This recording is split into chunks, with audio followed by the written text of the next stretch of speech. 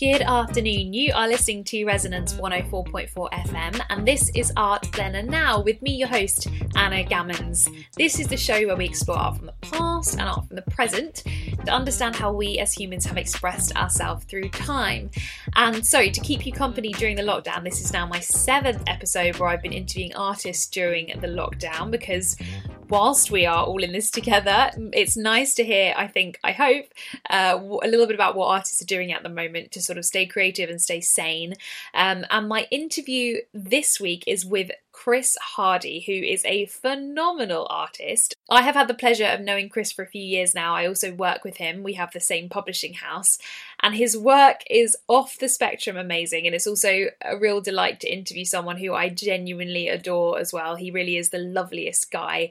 And we speak about his incredible style, very unique style of painting, which combines this really clever sort of detailed oil paintings with these really sort of abstract motifs. He even gets people to throw paint at his work sometimes in demonstrations as well, which I love. And I kind of like describing his work as being a little bit like being in a candy store, because he's got superheroes, he paints cars, but he also paints the most stunning cityscapes. There is something really, really for everyone in his work, and I advise you going to his website, which most of his work's available on the White Wall website, which he gives at the end, and also on the De Montfort website, and his Instagram as well, which is Chris Hardy_art. So definitely check out his work either now whilst you're listening to this, or check it out straight afterwards as soon as you can, because it really helps to look at what we're talking about when we're describing his work. And I really hope that you are as blown away as I was when I first saw Chris's work, if you haven't seen it before.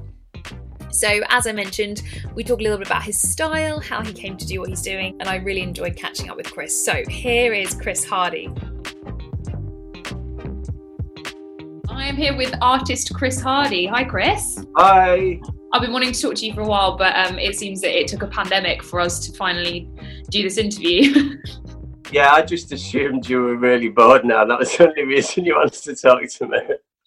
Not at all, not at all. That's the best place to start, is for you to give maybe a brief description for the listeners on what the work that you do is. Basically, well, when I launched with De Montfort and White Wall, I launched as a cityscape artist. So did that, established the cityscapes for a few years. But I used to be a car designer, so after a little while I was like, can we do some cars? So then I got back into doing a few of the cars. And what I found was the cars I was doing were things that I grew up with, like Cannonball Run, being born in the 70s. Yeah. It was all the stuff I watched as a kid, and it was Knight Rider. So I said to Jake, can I do some like an icons of my childhood? So I then started doing vehicles that I grew up with, and that then kind of led on to the superheroes, because it was all icons of things that I loved growing up. And it's kind of gone from there. I just wanted to look at my work and know it was mine, just because of the style rather than the content. So if you put a cityscape next to one of a superhero or car, people know it's mine. And all my favourite artists that I admire kind of are like that. Yeah. Well, do you want to describe your style for people listening as well? I want people to Google, as they're listening to this, Google Chris Hardy artist and see the work we're talking about right now, because it's absolutely phenomenal. I'm not just saying this because I have to, because I'm interviewing you. Genuinely phenomenal. There you are. Please, no, I'm really not. Google it. You won't believe they're painting some of them, except for the fact that it's kind of, they're slightly abstracted. So I'll let you talk about your style. Yeah, I like to. Massive influences of mine. I've always loved Italian Renaissance painting. Caravaggio is one of my favourites. And I like the idea of mixing traditional oil painting, but then with graffiti and stencil art and that. Loads of people ask me, well, why all the drips? Because I basically just throw paint all over it at the end, and halfway through. And it comes from, I love the idea when you have an overspray from a can and it just drips down. So the urban kind of graffiti element comes into it, but then mixing that with the kind of more traditional oil painting. But God, there's so many. I've basically picked up little inspirations over the 5 years with the 5 years with De Montfort, and just taking every little bit, and then I'll throw a bit in, but not take anything else out. So now there's so many different little influences in my work that wasn't in maybe 5 years ago. But the core's still the same. I just keep adding little bits or tweaking it. Yeah. So I love, so Chris's work, like, I mean, you did a great job of explaining it, but so Chris's work, he does kind of, as you mentioned, superheroes, cars, cities, in the most kind of, I'd say many of them are photorealism, aren't they? They're just incredible oil paintings that are really, really accurate. Yeah, I try not to make them too photorealistic. I want them to look like, it's kind of almost like if you look at them from a distance or on a phone or on a screen, obviously they look more photorealistic than they do up close because they're all shrunk down. Yeah. So I love that, but I still want someone to look at it, and I don't want to think, oh, there's that photo. I don't, personally, for me, I love photorealism, but I always want it to have the element of, you can tell it's really painted. Yeah, but then of course he kind of adds this layer of like distortion almost, because there's kind of strips and there's abstraction, there's flicks of paint, and then almost there's like mirror images of some works as well, which is really cool. Yeah, it's kind of like you're in this distorted reality. A lot of that came from it's really hard to trying to start at the beginning and go through how how it all evolved. And I love, right from pre-Demorph, I mean, talking 10 years ago, I was doing figurative pieces and cityscapes, and I love this idea of showing the process of your work, a bit like maths where you show you working out, but showing it all in one go, or a perceived working out. So I like these elements of mine which are just blocks of tonal value, and then I'll leave a certain area of it where that's what it looks like when I've just done the first layer of oils, and then obviously I work another second and a third layer on top of the oil paints to add the detail and the shadows and the highlights. So, but I always loved this idea of imperfections and glitches. So back in the day, I was looking at old photographs that maybe I found a photo of my grandparents from in the 30s, and my dad had it for like 50 years and it'd been scrumpled up and just left. So when you saw it, all the print had fallen off and it was all crackled. You get all these white creases, and I was like, I love the idea of deliberately replicating something that person wouldn't want to happen to the work over the years. So you deliberately adding imperfections, and that kind of analog stage then turned into more of a digital stage, and I was looking at data glitches and fractured imagery, and that's where all like the mirrored and the copied ideas come from. And then a few years ago, I was talking to one of the regional area sales managers, and he was saying a guy came in and bought one of my Sydney Opera House pieces, and he was a neurosurgeon, and he said, looking at your work, he said, obviously I like the piece, but looking at your work, it reminded me how people, when they were recovering from neurosurgery, they see memories clearly, and then the rest of it's blurred or fractured. And I was, that's really interesting. So I kind of, so interesting. It was kind of touching at what I was doing anyway. And I thought, I want to run with that idea and push it, because certainly with the cityscapes, I like the idea of two people looking at a painting that maybe went there 20, 30 years ago for anniversary or whatever. And these two people don't remember that experience quite in the same way, even though they were both observing at the same time. Yeah. And over the years, your memories get distorted. So that's where all the missing data, like the fractured lines and the breaks and the missing bits of colour, and that was kind of visualising that concept. And that concept originally came about when I was 5. We went to Venice, and when I was talking to my parents, when I started doing cityscapes with Demorphin and Whitewall, I said, do you remember about going on the gondola? And my dad was like, we never went on a gondola. And I was like, yeah, we did. And I'd concocted over 35 years this memory of, 37 now, but I concocted this memory. And if I think back, I can picture me on this gondola, but we never went on it. And it was because I was 5. So I love this idea. And it started obviously with the cityscapes, and it's just kind of then, because it was a visual style for me, I kind of pushed it through all the concepts and all the other content. Yeah. I love that. And is the fact that, because obviously you mentioned that your work is quite playful, you sort of you're using topics from your youth as well, like the superheroes, the cars, and it's great. Yeah. And is that as well about does that have a memory element to it as well? Like you're kind of remembering at the same time, or am I just kind of imposing my own? thing on that. No, it's true, because I had a Whitewall event in Nottingham last year, and obviously growing up in Nottingham, and one of my best friends, I've not seen him for years, he came to the event and was having a chat, and I said it was funny that talking to him, because a lot of the icons that were there, like Smoking the Bandit, Cannonball Run, Knight Rider, the A-Team, these were memories that I've got that I shared with him, because we watched the program together. Yeah. You know, and it's really nice to kind of revisit that, especially in the city that I grew up in, and so everything I kind of paint, apart from maybe the horses, I love painting horses, but that kind of came from the cars and the car design background, because I love the structure and the way the muscles work and the tension and the power and the speed, and how that kind of basically as a concept filters over to cars, as opposed to I used to ride horses. Sure, yeah.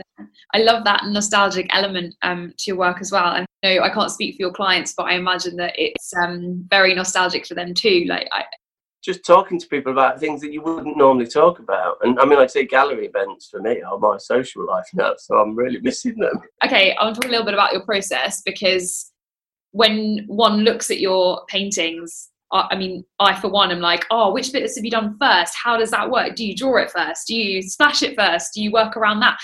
So without giving away your secrets, how do you go from the concept of an idea to a masterpiece?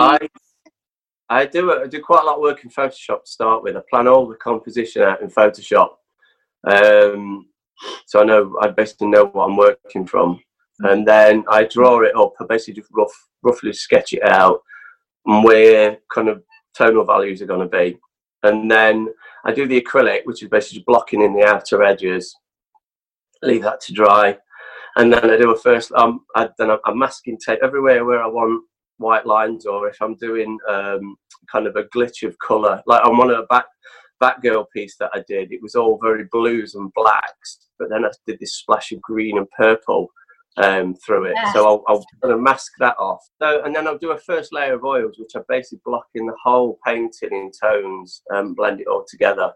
And then I'll leave that to dry, and then I'll go over it as a second layer. When I do the second layer, I'm adding all the shadows and the dark areas, and just bringing the detail out a bit more. And then I throw some paint on it, some acrylic drip and splash around, and then I leave that to dry, and then I do all the highlights and the bright areas, add in the white and the shiny bits, and then I'll throw a few glitches on and lob a bit more paint over the top. And so it's kind of just a process. It's quite a logical process, which is strange for someone that's not logical at all. It's just kind of building it up and throwing paint in areas that are kind of contrived spontaneity. I would like to call it that. I like that. I think it's also quite nice to have to be creative within parameters. Like, you know what process you're doing, you've got the steps, but you can play around within each of those steps, and it can be quite liberating to do that, and not too overwhelming when you know where it's going. It's quite nice. Yeah. And the good thing is because I obviously use acrylic paint to drip over, as long as the oil paint's dry when I'm flicking it, if I don't like it, I just wipe it off. Because when I do demos on cruises, I get some people to come up to throw paint all over my work. Because I love it. Started on the first cruise I did. This guy came up to me after my event, and he was like, "Oh God," he was like, "That gave me so much anxiety watching you spent 40 hours on a piece, and they just throw paint all over it. I know what I'm doing within that piece." So they're really tentative, and I'm like, "No, just flick it," and then they do it, and then I was like, "No, you've gone wrong in the face. It's so good." I'm like, "No, I'm joking." Do you do that? Do you do that demo on cruises then? That must bring in so many people. God, no wonder you've got 5 now. It's great because you've got a captive audience on a ship, so it's really nice. I think me and you when Chris and I met. God, how many years ago now? 2 years ago, was it? Yeah, I'm going to sound quite. It was September 2018. 2018, okay. It was that memorable. I remember the date. No, it was. I just don't get out much, so I remember.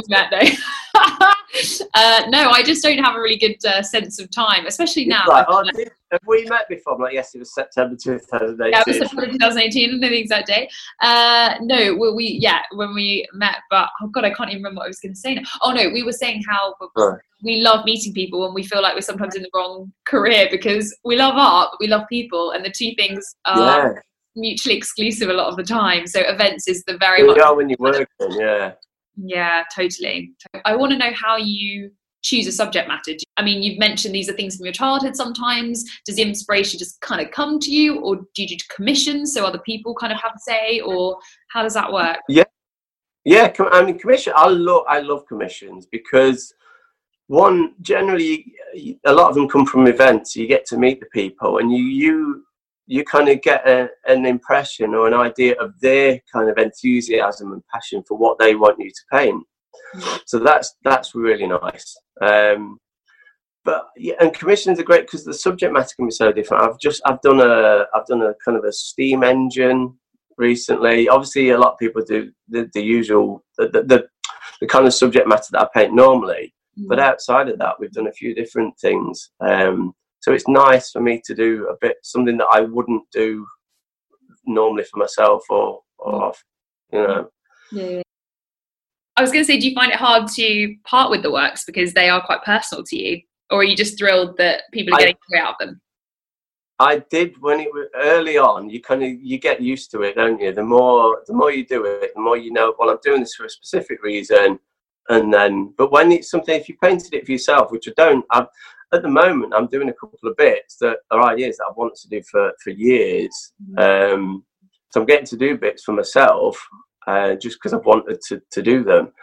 Things like that, they're not necessarily hard to part with because it's just part of your job now, isn't it? You do something like, oh, God, I love that. I mean, I remember there was a Joker piece that I did a few months ago. And, you know, sometimes you say, oh, God, I love that so much. But as soon as you've left head office, don't matter. You've got the photo of it, and that's it. It's just part of the job. But yeah, these pieces that I really attached to. But then I get attached to most of them because I enjoy doing them. Totally. If you don't get attached to them, then you shouldn't really be doing them, should you? Yeah, I think that's a fair point, actually. Okay, well, I kind of want to ask you what's like the really standard questions, but I'm sure you'll find a fun way to answer them. Like, what are your favourite pieces that you enjoy doing the most? And also, what are some of the challenges about your job and doing what you're doing? No, it's not. The standard questions are usually, how long did it take you to paint it? Oh, well, you've already told me that. I know. I know it's going to sound such a boring answer, but I love to paint cars, cityscapes, superheroes. I love female figurative work, and I don't do a lot of it commercially. There's a couple of pieces floating around at the moment, but I don't do a lot of it because obviously it's keeping things on brand. But I've been able to kind of do that in a way with the superheroes. So I've got to do Batgirl and Catwoman. So I love that. Cars I like painting just because I used to be a car designer, and I'd say 50% of commissions are cars at least. So I'm just looking at them now. People must love that. People must love being like, this is my sports car from back in the day. Can you paint this? I imagine that is so joyous for some people to have that. Yeah. I love painting cars. Just, you know, it's just great. Cars, motorbikes. Okay, my second standard question is that what is there a challenge to kind of what you do? Do you find that obviously you're a very successful artist and there are kind of deadlines involved, I imagine, and a little bit of pressure perhaps? So but I like that. That's the way I work best. I kind of try to put more pressure on myself than I need to, because that's just I don't know any different. I wasn't like this growing up. I was the complete opposite. You know, I spent up until probably final year of university, I was like, I just do enough to get by. And I did. I always got decent grades, you know. And then the final year of university, I was like, I want to actually pull my finger out here. And I did, and managed to get a first. And I was thinking, so that kind of then set the precedent for, and now I'm the complete opposite of I was growing up. Did you and see my mum and the hard dad. work pays off? What's that? Did you see that the hard work can pay off? So it's like, yeah, and it's also because I'm not very good at anything else, so there isn't anything else to do.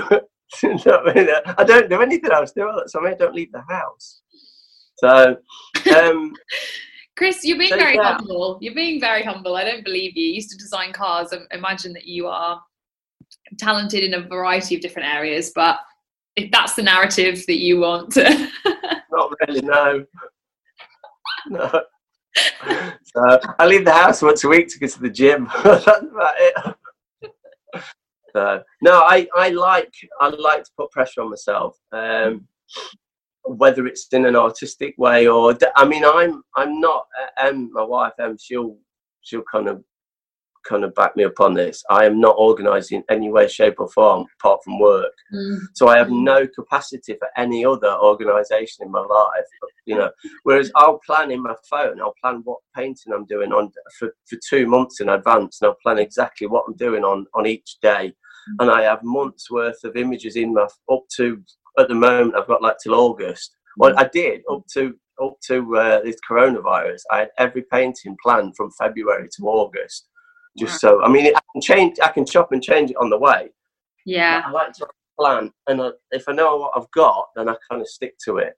I'm not one of these artists where I can go, oh, I'm just going to do a bit on that. It's sunny. I'm going to go outside now. That's just not me at all. I'm really relating to what you're saying right now. I have been always very type A my whole life, very strict about what I'm doing, and I have too much pressure, same as you. I also like to plan things, so I'm relating very much to what you're saying, and I think it's quite refreshing to hear you speak about art in that way, in kind of a practical way, because I think a lot of people assume artists are just like, yeah, whatever. Yeah, you can be, but you'd end up doing one painting a month. Yeah. And I've got too many, irrespective of financial side of it, I've got too many ideas that I want to do. Sure. You know, Jay said to me, basically, he says, you'll do one small collection, then you've forgotten about it, and you're already thinking about 3 collections down the line. Yeah. He's like, well, you just slow down. I can't. That's just, you know, it's nice to, because you can always keep them. And like I say, this stuff I'm doing at the moment that I've had planned in my head for 4 or 5 years, and I've just never had a chance to do it. So I'm like, oh, I want to paint that now and do that. And there's loads of stuff that I might not get done for years to come, but it's just up there. Well, it's not. It's on my phone. If it was up there, it's gone. Don't ever lose your phone.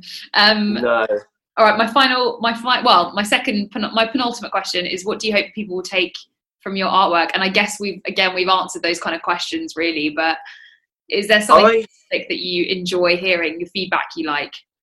I just love it when people really just appreciate the work and like the work, because it enables me to carry on doing what I love. I did a commission for a guy a while ago, and it kind of hit home when he told me a story about the background behind the piece.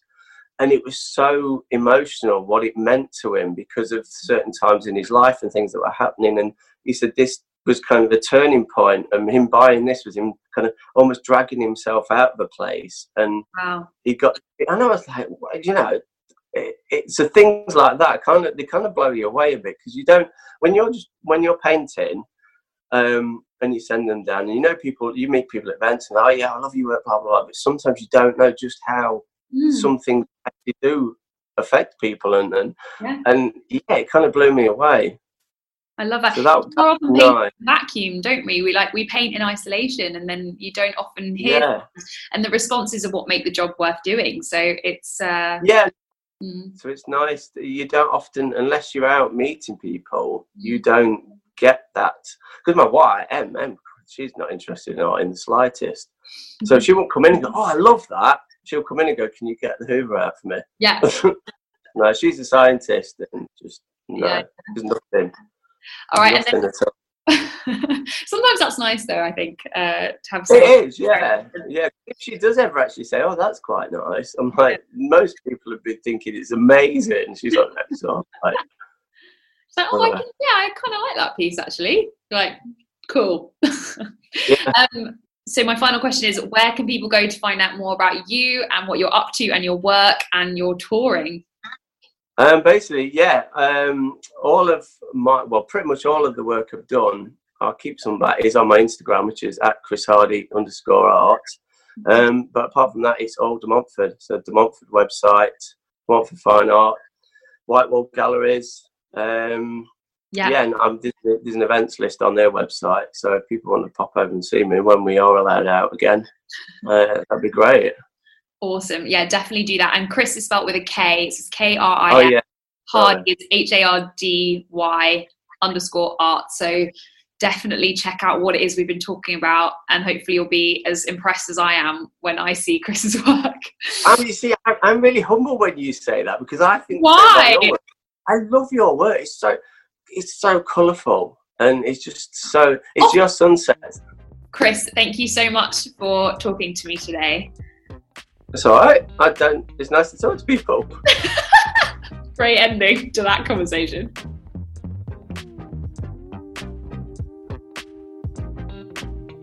So there we go. That was Chris Hardy. I think you can probably tell just from that interview what Chris is like to hang out with. I also wanted to take this time to acknowledge what is going on in the wake of the murder of George Floyd as well, not just in the States but here in London. And I wanted to say that as a white woman, I am trying to do better to be actively anti-racist, which means much, much more than signing petitions and donating to organisations. It means acknowledging your privilege and being committed to learning.